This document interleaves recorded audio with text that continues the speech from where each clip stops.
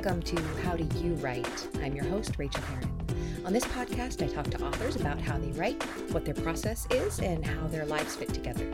I'll keep each episode short so you can get back to writing. Well, hello, writers. Welcome to episode number 380 of How Do You Write? I'm Rachel Herron. So thrilled that you are here today as we are talking to Kitty Zeldis. And this was such a fun interview. We're talking about using our senses in our writing, and we're also talking about failing to sell a book and lessons learned and following advice. So please do stick around for that short intro today, as I am still on the road traveling in the States. I hope that as you listen, I am hanging out in my sister's backyard and that we are singing some songs, and maybe we're singing California Stars, which is guaranteed to make me cry when we do it in 3-part harmony. We did talk about hiring the same guitarist, accompanist as we hired last time to help us out. And I hope that we do that because, oh, my heart will not be more full than singing with them. I hope that as you listen to this, you are getting some of your own writing done. I hope that I'm getting some of my own writing done as we are traveling. However, maybe not. Maybe not. I have considered this time actually trying to work because I am on deadline. I don't normally work when I am traveling, but last year, honestly, it was so stressful for me, the trip to the States. I overbooked myself in an introvert's nightmare. And I'm not doing that this time. I'm trying really, really hard not to. And I am thinking that dipping into my own book every day might help ground me. So I am thinking about experimenting with that. And perhaps right now, I'm not singing with my sisters. Perhaps I'm at a cafe somewhere working on my book. We'll see. I will let you know when I come home how it went. But yes, I hope that you're getting your own writing done. I hope that you are considering joining 90 Days to Done, rachelherron.com/90 in order to write your book or finish your book. We start in September. So please come check that out if you are at all interested. If it has been piquing your interest, if it has been nagging you that perhaps Rachel's help might get you over the finish line, it will. I can. It's what I do best, honestly. So please go check that out if you would like to. And now let's just jump into the interview. Here is Kitty's bio. Born in Chedera, Israel, Kitty Zeldis is the pseudonym for an award-winning author of 9 novels and over 35 books for children. Her essays, articles, and short fiction have been published in many national and literary publications. She is also the fiction editor of Lilith magazine. She lives in Brooklyn, New York, and The Dressmakers of Prospect Heights is her most recent novel. Please ignore some of the technical difficulties. We have a little bit of a problem with the sound at the very beginning when a phone is ringing and continues to ring, but it does get better. And it's just such a fun interview. So please stick around for that. And here we go. Okay, you know I love planning and goals, but I believe that all plans and all goals fall apart, and knowing how to replan and rejigger them is essential for being a happy, productive writer. In my Patreon group, Rachel Says Plan, we plan the month's writing goals in detail. We rejigger as needed. We debrief at the end of the month, and then we rinse and repeat. This Patreon level also comes with a monthly live Zoom video Q&A. It's just for this group. It is not for the podcast or anyone else. It is recorded so that if you can't attend the monthly session live, that's fine. You'll get it, and I will answer any questions you have. But this is as close to coaching as I do anymore besides my 90 days courses. So if this is something that interests you, if you want to plan your writing goals a little bit better and give yourself a little bit more grace when they fall apart, because they will, and then set them up again, this is where you should be. Come over to patreon.com/Rachel for more information. I would love to have you. Well, I could not be more pleased to welcome you to the show. Hello, will you please share your name and pronouns with us? I'm Kitty Zeldis, she, her. Thank you. You wrote a book called, you've written a lot of books, but this book is called The Dressmakers of Prospect Heights, and I loved it. I absolutely adored it. My agent, Susanna, sent it to me, or maybe I got it from your publicist. That's probably it. And I have to admit to you, Kitty, that I start a lot of books for this show because publicists send them to me, and I don't finish them all because I don't need to finish a book that I'm not passionate about. And I loved your book. I just fell right into it. Thank you so much. But at the end of the show, we'll talk about what the book was about. But I have to say that your deep dive into emotion and connection of female characters really, really moved me. So we will talk about that. But for now, since the show is about the process of writing, can you tell us what is your process? When and where and how do you get it all done? Well, what I've thought about is the less time you have, the more you make of it. Mm. And when I had very small children and I had the idea, oh, of course somebody's calling me. No, I just put it in the other room so we don't have to listen to it. That's all right. We do It's real spam. life on the show. It's all spam anyway. Like that's exactly. That's all I get on that number. When I had these small children, I had an idea for a novel, and it was the first novel that I was going to publish. I didn't know that yet. And I thought, how am I going to write this? Like, I'm going to have to wait until they're 18 and off at college. And then I realized, no, there would be 5 days a week. They would be in school from 9 to 3. And those were the times that I wrote. I didn't do anything else. I mean, I'd go to the bathroom, I'd eat lunch, but, like I didn't go out. I didn't make plans. I didn't lounge around. I didn't exercise then. Like, that was the writing time. Because I thought that these children of mine, who I wanted and I brought into the world, deserved a mother who didn't say what when they, asked her a question. Like, I didn't want to be interrupted. So, and I realized that if I did that, and I committed to 2 pages a day, 5 days a week, even someone with my very limited mathematical skills would understand that at the end of the week, I would have 10 pages, and at the end of the month, I'd have 40 pages. And I wrote a novel that way. And that was really good. Now, I have to say that I am, like, less tethered. My children are grown up. They don't live here. My husband is ill, and he doesn't live with me anymore. I had to move him to other living. So I'm really by myself, except with this little dog who may or may not emerge. So in a funny way, I have to, like, impose limits on myself. Otherwise, like, the day is just open and I can just do anything, and then you don't get writing done. So I do try to treat it like a job. I get up, I have coffee, I try to exercise a little bit, and then I get to writing. And it's like a daytime thing. I do it during the day. I do a break for lunch to take the dog out. I stop maybe around 5. If I'm deep into something, I might look over what I've written in the evening, but I don't do new writing in the evening generally. Do you still give yourself a goal, like a word count or a page goal, or do you kind of is it more organic now? No, you're right. I should have said that. It's not so much a page goal. It's like, what, am I going to write this scene or finish this chapter or revise, go back and do this. So yeah, yes, I have something finite in my mind, and that's a good thing, because, a novel exists in time in the way maybe, I used to write short stories. I love them. I don't know if your readers are, your listeners are. And I think, parenthetically, that short stories are more like poems than they are novels. I don't think one is the stepping stone to the other. But I have, in my youth, sat down and banged out a draft of a story, like in one sitting. It wouldn't be the final version, but I could do that. You can't do that with a novel. Yeah. You just can't. So you have to kind of allow it to exist in time. And that means that, you have to have a different relationship to it, and getting, you can't just sit down and finish it, although you would like to, because it's weighing on you, and you can't. So you have to integrate it into the rest of your life. I don't know any other way around it. I really love that phrase of letting it exist in time. And I think that I'm sure not all writers, but many writers that I speak to, we are impatient creatures. And I would like to have the book done by Tuesday after I think of it. Right. And and because that's the way I do everything else. I do everything else as fast as I possibly can.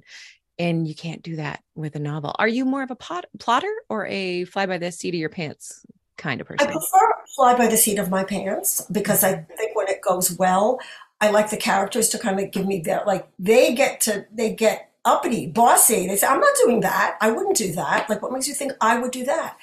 But in the kind of trajectory of a writer's career, like, I just sold another book to HarperCollins, and I sold it on 3 chapters of a synopsis. Thank you. I'm excited. I have to write it.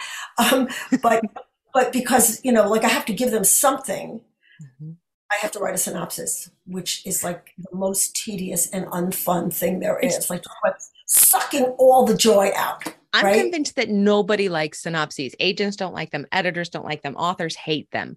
And I don't know about you, but when I have sold on synopsis, I write the synopsis. I believe in the synopsis. And then I start writing the book and it's just gone. And we don't ever mention it again.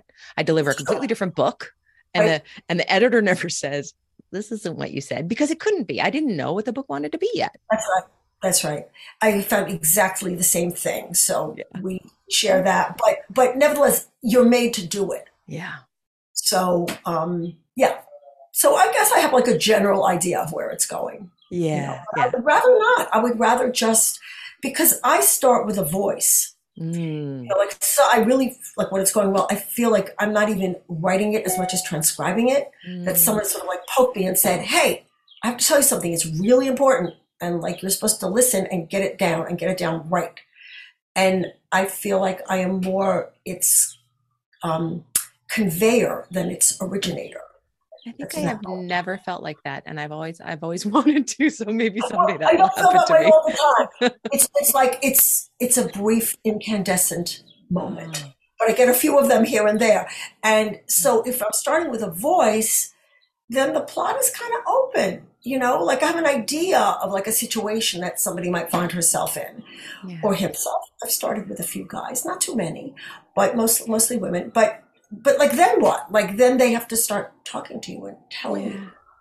Yeah. What is your biggest challenge when it comes to writing? Slowing down, like you, fast. My grandpa used to call me schnell schnell, which means fast in Yiddish.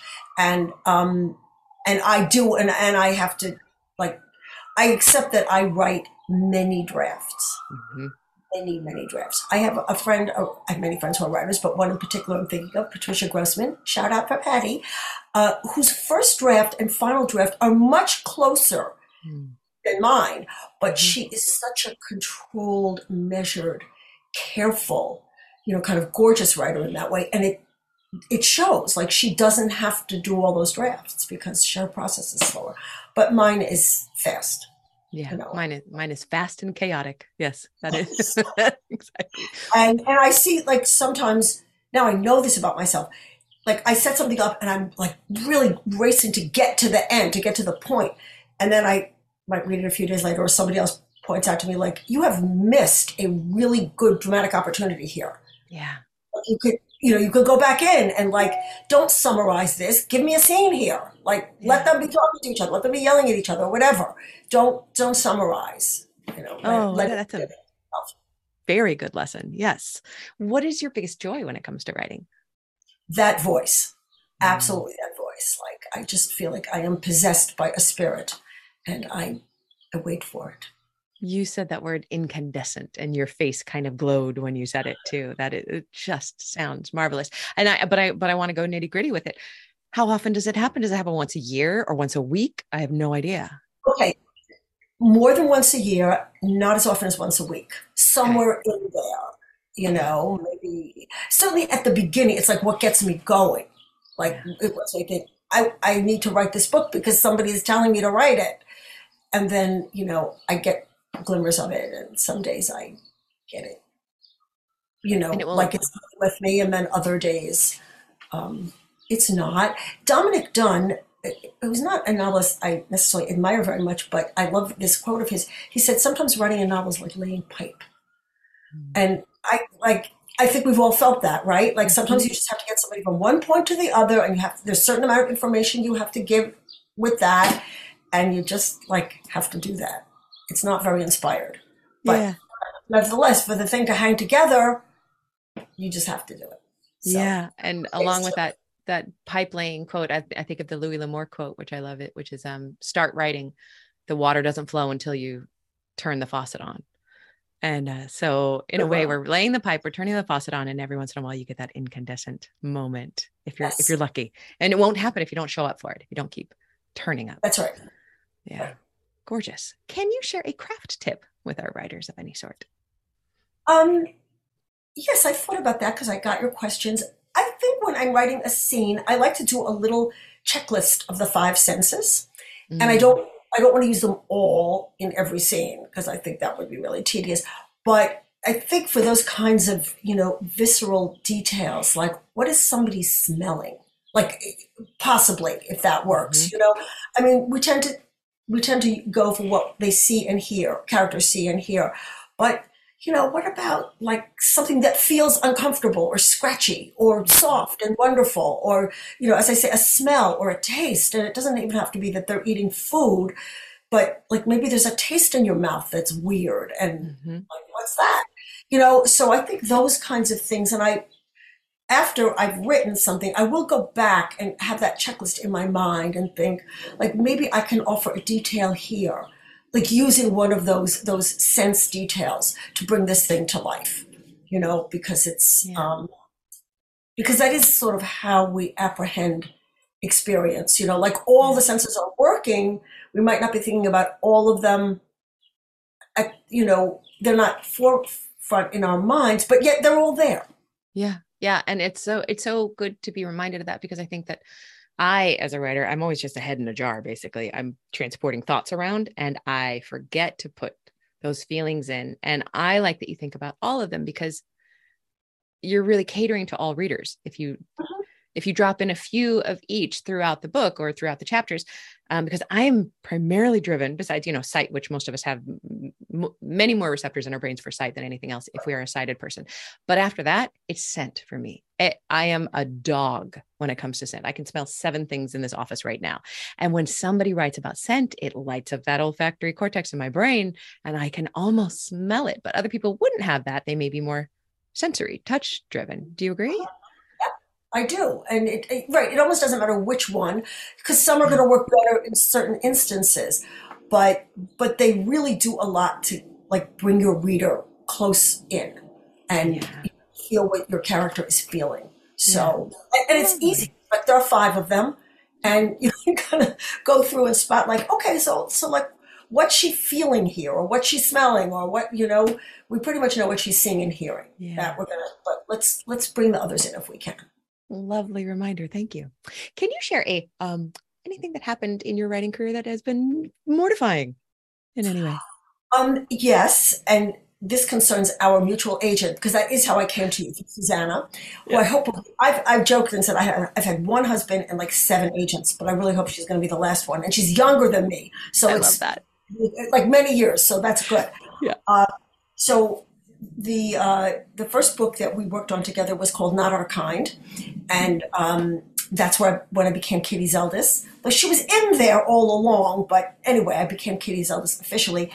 And she was really excited about the manuscript. And she said, I'm going to do a blitz. I'm sending it out to like 30 people. We're going to have a bidding war. It's going to be great. Nobody took it. No one.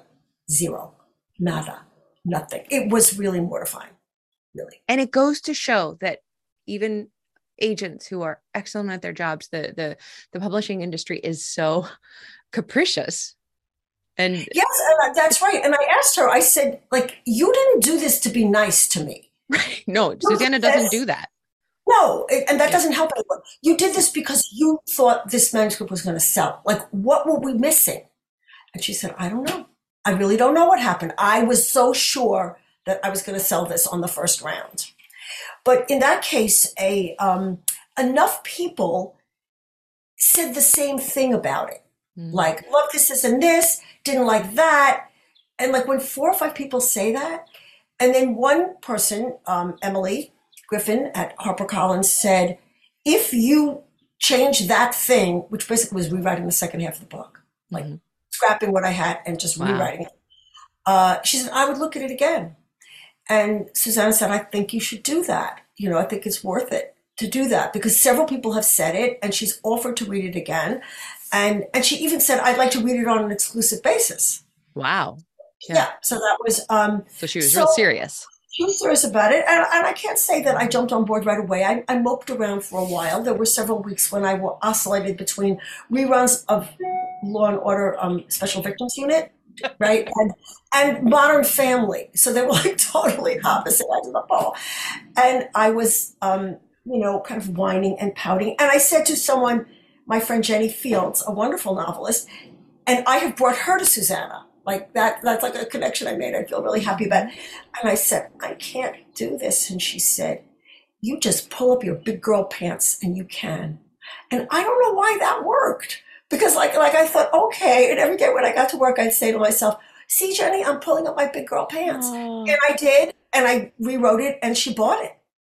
So it I had a love happy that end. story. That mortification, yeah, it Also, was it really goes to show that the community that we need, the writers that we need to surround us, those friends, because it just takes the one correct writer friend to say the one phrase that you didn't know you needed to hear to make you pull exactly up those pants and do it. right. And that was just the thing that made me feel like, okay, I can do this, and I did it. And What a I do gorgeous think it was a story. better book for her. It was a big ask, but I think she was right in the end. So I it even love as that. that, it's not like I was forced to do something that I really didn't believe in. Yeah. I didn't see it at first, but when she explained to me, like, I think this novel is really about the relationship between these two women and this whole second half you have that involved a trial. She said that takes the focus completely off them. Like now they're kind of sidelined, and I want to see what happens when they do this. Mm. You know, their employer employee. Are they friends? They become it's complicated. And like she said, we want to stay there. And I thought, well, that's true. I do want that, so I did that. And editors are good at their jobs. That's for a reason. That's lovely. Thank you. What is the kindest thing that anyone's ever done for you in your writing career?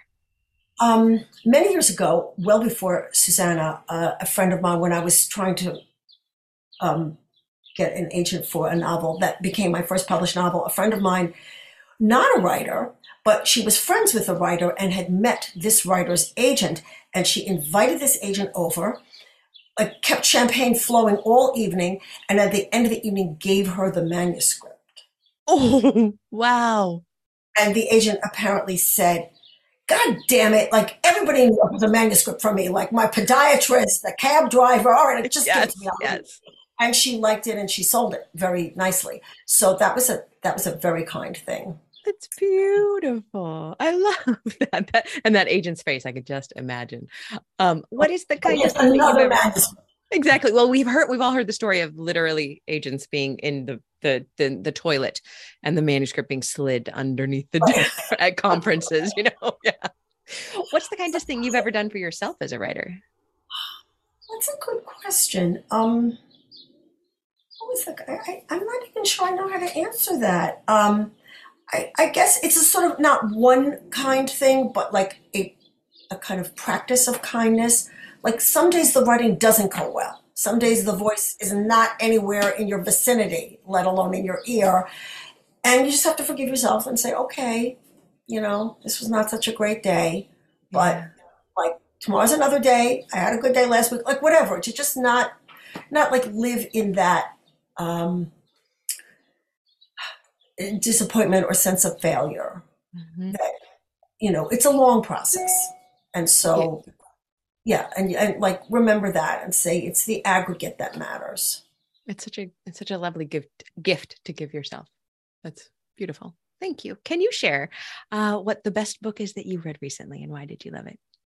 I read a book called The Dig by Anne Bird, and this book, she's some years younger than I, but like I think she's 55 or 58. It's a first novel, and I've known her for a number of years. And I saw her like trying many things, and they didn't work. And this one, like one of those like I didn't want to get up until I finished it. And it's about Oh, the main character is a young woman from Bosnia whose parents have been killed, and she's adopted by these Americans, and she does a really, kind of tour de force in like inhabiting this person. I think it's fantastic. speaking of writers and writing, will you tell us a little bit about the dressmakers of Prospect Heights? Yes, I would love to. It is right here. It Such is a a gorgeous beautiful cover. cover, isn't it? I Yes. had nothing to do with it, so I can like fell over it. Um, this book it kind of has two strands that I had to braid together like challah bread. One of them is New Orleans, which is a city I came to through my husband. He was a photographer, and we used to do a lot of road trips. And he wanted to go there with me, and he really wanted me to like it. And I think he was a little worried I wasn't going to like it. I loved it. I just love New Orleans. It's a very uh, what multicultural. It's a singular American city. I mean, you Mhm. got the French thing, you got the Cajun thing. There's Spanish, there's Italian, it's a fabulous city. Food, music, streets named Terpsichore and Arado. So like I was all in, and it kind of stayed on my radar. And when I was there, I learned that there was a period from either 1898 or 9, and maybe the law was enacted in 98. It went into effect in 99, in which prostitution was legal. And the reason for this was not because they had some like Amsterdam type, progressive attitude towards sex workers. Not at all. The city was controlled by such vicious criminals who were involved in this industry that basically they felt the only way they could get a handle on it was to legalize it. So there was a 38 block radius in which this was legal. It was called either the District or Storyville, after Edmund Story, whose idea was to do this. And at that time, the train pulled into Basin Street. It came along Basin Street, the station, and that was the first street of this district. And it had on it mansions, one more splendid than the next, and they were brothels, in which the windows were filled with women in various states of undress, trying to entice the customers guys who were getting off the train. So this became a big draw. And as you went further back from Basin Street, you got to less and less prosperous kinds of situations, and by the end of it, you'd find like a one-room shack called a crib with a half-naked woman sitting outside selling herself for 10 cents. I mean, that was what it was like. And so they decided to they came up with this directory, kind of like a yellow pages for the sex industry. And the big fancy brothels paid to advertise, but every single worker was listed. Every prostitute was listed. And they were listed by age and ethnicity and name. And so I saw it was called the Blue Book. At first it was sold. Very quickly it was given away at the train station, at newsstands. And I saw some of these blue books in the historical, center, and what was it called? The Historical Society in New Orleans. And so one page is open and it says Caucasian 21 Jewish. This was a cattle prod to me. I thought, Jewish girl, prostitute in New Orleans? No one told me this story. I know a lot of immigration stories. My own family is Eastern European, Russian and Polish on one side, all Russian on the other. Like, I didn't know this story. I was very interested in this story, but I'm not a historian, so I didn't want to go look up that person and see what I could find about her. I wanted to invent her. I wanted to inhabit her. Like, what made her do that? Like, how did she end up as a prostitute in New Orleans, this Jewish girl? I mean, apart from the many women and girls, I'm not minimizing this, who were sold into slavery, sexual slavery by their parents sometimes, or, other people forced it. But there were also people who chose to do this. Why? What makes you do that? So I was like, I wanted to get in there and find out what made her tick. And sort of grafted onto that, or braided into that, to continue my challah metaphor, was my grandmother, my maternal grandmother, who I lived until her mid-90s. And she was kind of an awful woman. I mean, fierce, tyrannical, small. My mother used to call her the tiny tyrant. And, prone to rages and, somebody who harbored anger and I didn't want like any part of my grandmother, really. And especially as I grew older, she lived in another state. I could really keep my distance. I did that. And then she died. And as happens, I was about 45 when she died. That's like a long time to have your grandmother in your life, right? I was totally unprepared for the grief that I felt. And not just grief, regret. Like, I knew some of the basic outlines of her life. I thought, like, what was wrong with you? Why were you not more compassionate? She had a terrible, terrible life. And so I started writing about her, particularly her life in Russia. She was she came from Russia, and things that happened to her when she got here.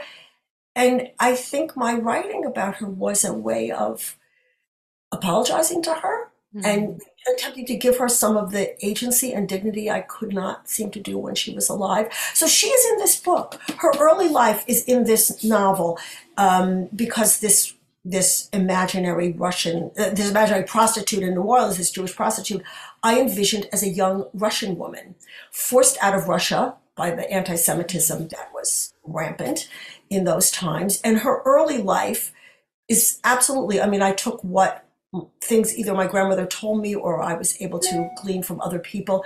And I found myself thinking, like, why hadn't I listened better? to her. Like she wanted to tell me things and I didn't want to hear them. I was like looking at my watch and looking around the room and how can I get out of here? And the bare outlines of this, I don't think it's a spoiler to say that she was from a very assimilated and affluent family, which is not typical for Russian Jews in that period. And the source of this affluence was her father's profession as a tanner. It was a disgusting job, and Jews were allowed to have it because other people didn't want to do it. One of the chief components in the tanning process was urine. So we can imagine what it might have smelled like to go into a factory where this was happening. And her father was, so she described to me like a house, a very fine house with parquet floors and velvet drapes and crystal chandeliers. She spoke Russian at home, not Yiddish. I mean, she knew a little Yiddish, but that was very unusual. Like, she grew up Russian speaking, and the sisters had dancing lessons. She had a big family, so the older sisters had dancing lessons and music lessons, and the boys went to a military academy. Again, young men in Russia, Jewish men, were not doing this. So my great grandfather's money must have, provided an exception, like those boys were going to go. And then he was murdered in circumstances that no one really knows about. And that scene in this book, his body was delivered to their house. Yeah. After which, and this I did not use in the novel, she told me her mother took poison. Oh, wow. And she said, I remember the burns around her mouth. Quite a story, right? But she didn't die. So she rounded up the 4 or 5 youngest children. Many of the children were already older, married, had families of their own. She took the few youngest ones and she took them first to Riga. And before this, now the revolution has also come. And so she sells off like this house piece by piece. She goes out every day to sell, crystal and silver and rugs and whatever she can carry. And she gets enough money to take them first to Riga, which is a port city, and then to the United States. So I used all that. Now, I will say, we have to have some factual adherence here. My grandmother probably never went to New Orleans and certainly was never a prostitute or a madam, which is what happens to this. But that is what you get to do as the fiction writer, as the novelist. Right, that's where you get to have the fun.